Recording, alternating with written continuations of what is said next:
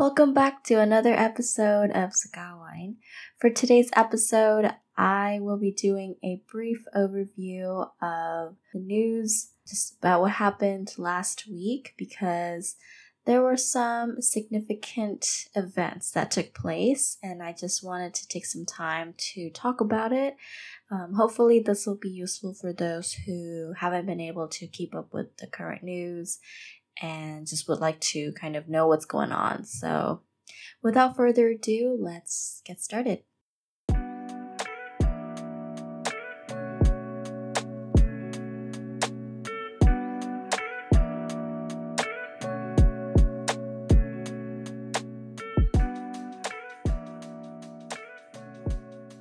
So to be honest, this episode, I wasn't really planning on doing this episode. It was just a spontaneous idea that I had. Given everything that happened last week, I just wanted to take some time to talk about it because I just think it's important that people know what's going on and that it just doesn't, people just don't forget about what's happening. So many things happen every single day, so I will not talk about everything because that would take really long. So I'll just mention several major events that happened. So please understand if I don't mention something, but I will try my best to kind of give an overview of what it's like currently. So everything that I'm going to be saying right now are based on articles from the Irrawaddy, Al Jazeera, Reuters, and other local media such as Kitta Media, Myanmar Now, and more. If you would like to get access to news on a daily basis to kind of keep up with what's going on in Myanmar, you can visit an Instagram page called Mohinga Matters. That's MOHINGA MATTERS. They do a very great job of compiling news on a daily basis, so you can just read what happened yesterday or today or the day before, and just get a sense of what's been going on. So yeah, check out Mohinga Matters Instagram page if you're interested. So let me just start off by saying that obviously people in Myanmar know, but I feel like a lot of people abroad or people that are not Burmese, they might not be aware of the fact that even though the news cycle has kind of died down a little bit in the international media, there is still a lot of fighting going on in the country, in rural areas, in areas where there is literally no internet connection. In the cities, there are still arson attacks, bombings, and raids. So every day it's different for different people, different areas, but violence is still an ongoing thing right now. And the People's Defense Force, also known as the PDF, which is under the National Unity Government, they have been retaliating against the military. And so, this isn't news, but they've been targeting military trucks and offices, and there's also fighting with the military and ethnic armed organizations, or EAOs. So EAOs and the military have been fighting in southern Shan State, Karenni, just to name a few. And basically, the fighting is taking place pretty much on a daily basis in different parts of the country. But like I said, there's very little international news coverage on that. So I just want to kind of emphasize that there's still, fighting going on, and the number of IDPs, internally displaced persons, is increasing every day. And it's just really difficult for a lot of people. I will mention this later on, but I just want to mention this very briefly. The attack on Chin State, the use of heavy artillery on civilians is just very brutal, and it's just I don't know, I just don't have words for it. So like I mentioned before, the People's Defense Force, the PDF, they have been actively retaliating against the military, and they are very active in Sagaing region, Magway region, and Chin State. And so there has been a clearance operation being carried out to kind of target these PDF members and to just draw them out.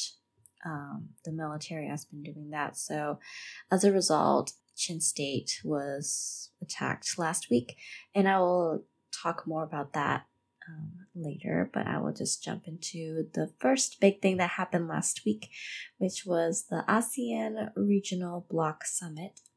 ASEAN is the Association of Southeast Asian Nations. It's basically like a group of representatives from Southeast Asian nations.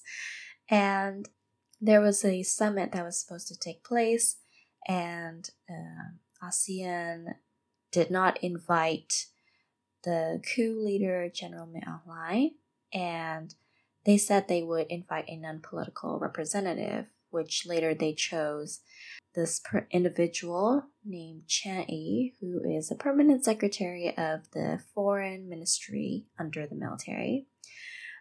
So when Min Aung Hlaing was not invited and Chan Yi was, the military declined the invitation, and as a result, Myanmar did not attend the ASEAN summit.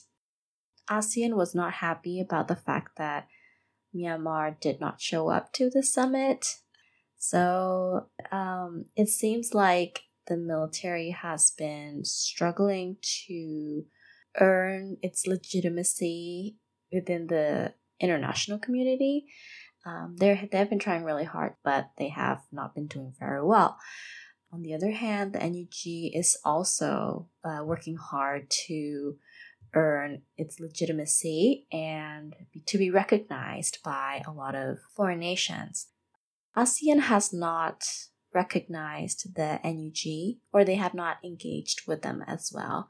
So we will have to wait and see if things will take a turn. But another big thing that happened on October 24th, a prominent democracy activist, Go Jimmy, also known as Uchom Min-yu, he was arrested and he was violently beaten during interrogation, and as a result he is currently hospitalized due to major injuries. This was very heartbreaking for a lot of people because he was very active back in the 1988 student uprising, and he was in and out of prison back in the days. People are hoping and praying for the best. If you would like to learn more about political prisoners in Myanmar, you can visit the AAPP website. AAPP is the Assistance Association for Political Prisoners, and they're an organization that works with political prisoners. They help counsel them, and AAPP has been doing a really good job with providing data since the coup, how many people have been arrested, how many people have arrest warrants, and things like that. So they do a daily update on that. So you can check it out. Their website is aappb.org. So I would highly recommend to check it out to learn more about political prisoners in Myanmar. The next big thing that happened was on October 26th. Daw Aung San Suu Kyi appeared in court, and she pleaded not guilty for her charges of incitement. I believe there are 11 charges to be exact. She also said that she would defend on her own with no witnesses. This is mainly due to security reasons, because we all know that whoever defends her will probably be targeted. And her lawyers are also not allowed to talk to the media.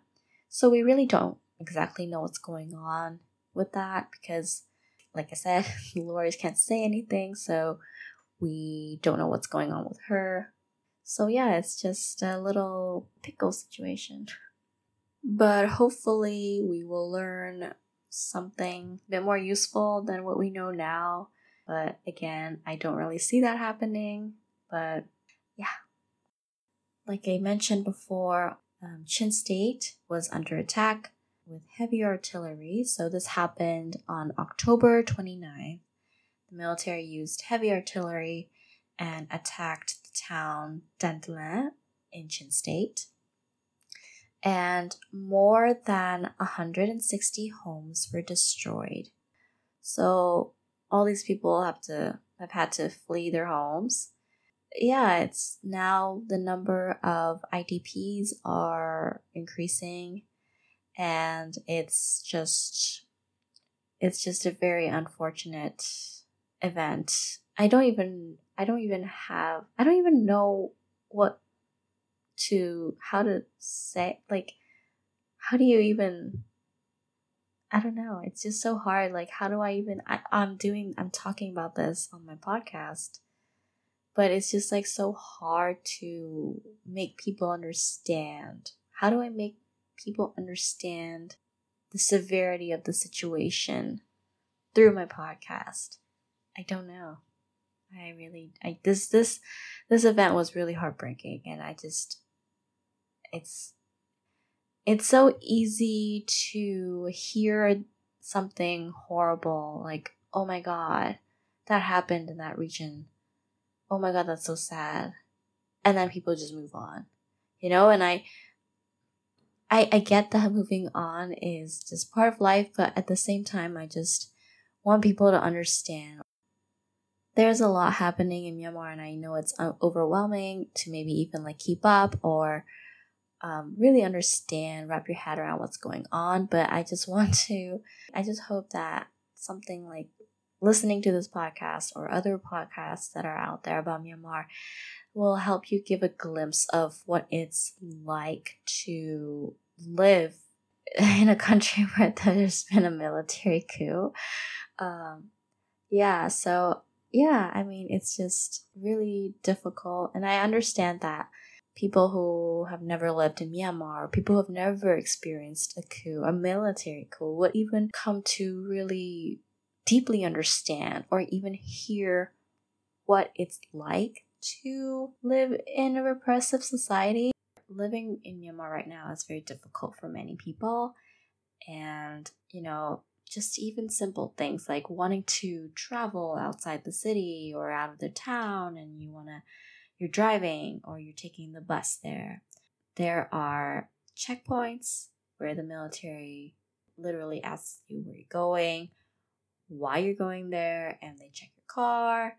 And it's just something that you don't really think about if you're not living in a situation like this. But when you do live in a situation like this, I don't know. I mean, it's just a very, difficult place to live in. And I just wish that people still talk about Myanmar and really understand and have sympathy and empathy for people who are in Myanmar right now. And not just in Myanmar, like just last week, there was another military coup that happened in Sudan. And it's just, like 2021 has just been a lot. I don't want to go off topic, but I think it's important to raise awareness, talk about it, and have discussions. And people should learn about this because at the end of the day, democracy is fragile. And just because Myanmar is irrelevant doesn't make Myanmar less important. Like, okay, we're a little country in Southeast Asia. No one really knows about us because we've been isolated for decades. But that doesn't mean that we are not important, that we are, irrelevant. Okay, we are irrelevant to many people, but at the same time, I hope people care. So thank you for listening to my rant. I will move on to more useful things. Okay, so in this episode, I mentioned a lot of depressing things. So I'm going to provide some resources where you can look into if you would like to donate. And I will say, please consider donating if you can. Even $5 or $10 can go a long way, so please donate if you can. So, if you would like to support the people of Myanmar, you can visit mutualaidmyanmar.org. That's mutualaidmyanmar.org. You can also go to isupportmyanmar.com. That's isupportmyanmar.com. There are several fundraisers that you can choose from. If you don't already, you can follow Saga Wine on Instagram. It's Saga Wine Podcast. I also created a highlight on the Instagram page of basically info about where to donate and how to donate. So you can check that out. I'll obviously be updating that as we go. But yeah, please donate if you can. So that is all for today's episode. Thank you for listening, and I will see you the next time you tune in. Bye-bye.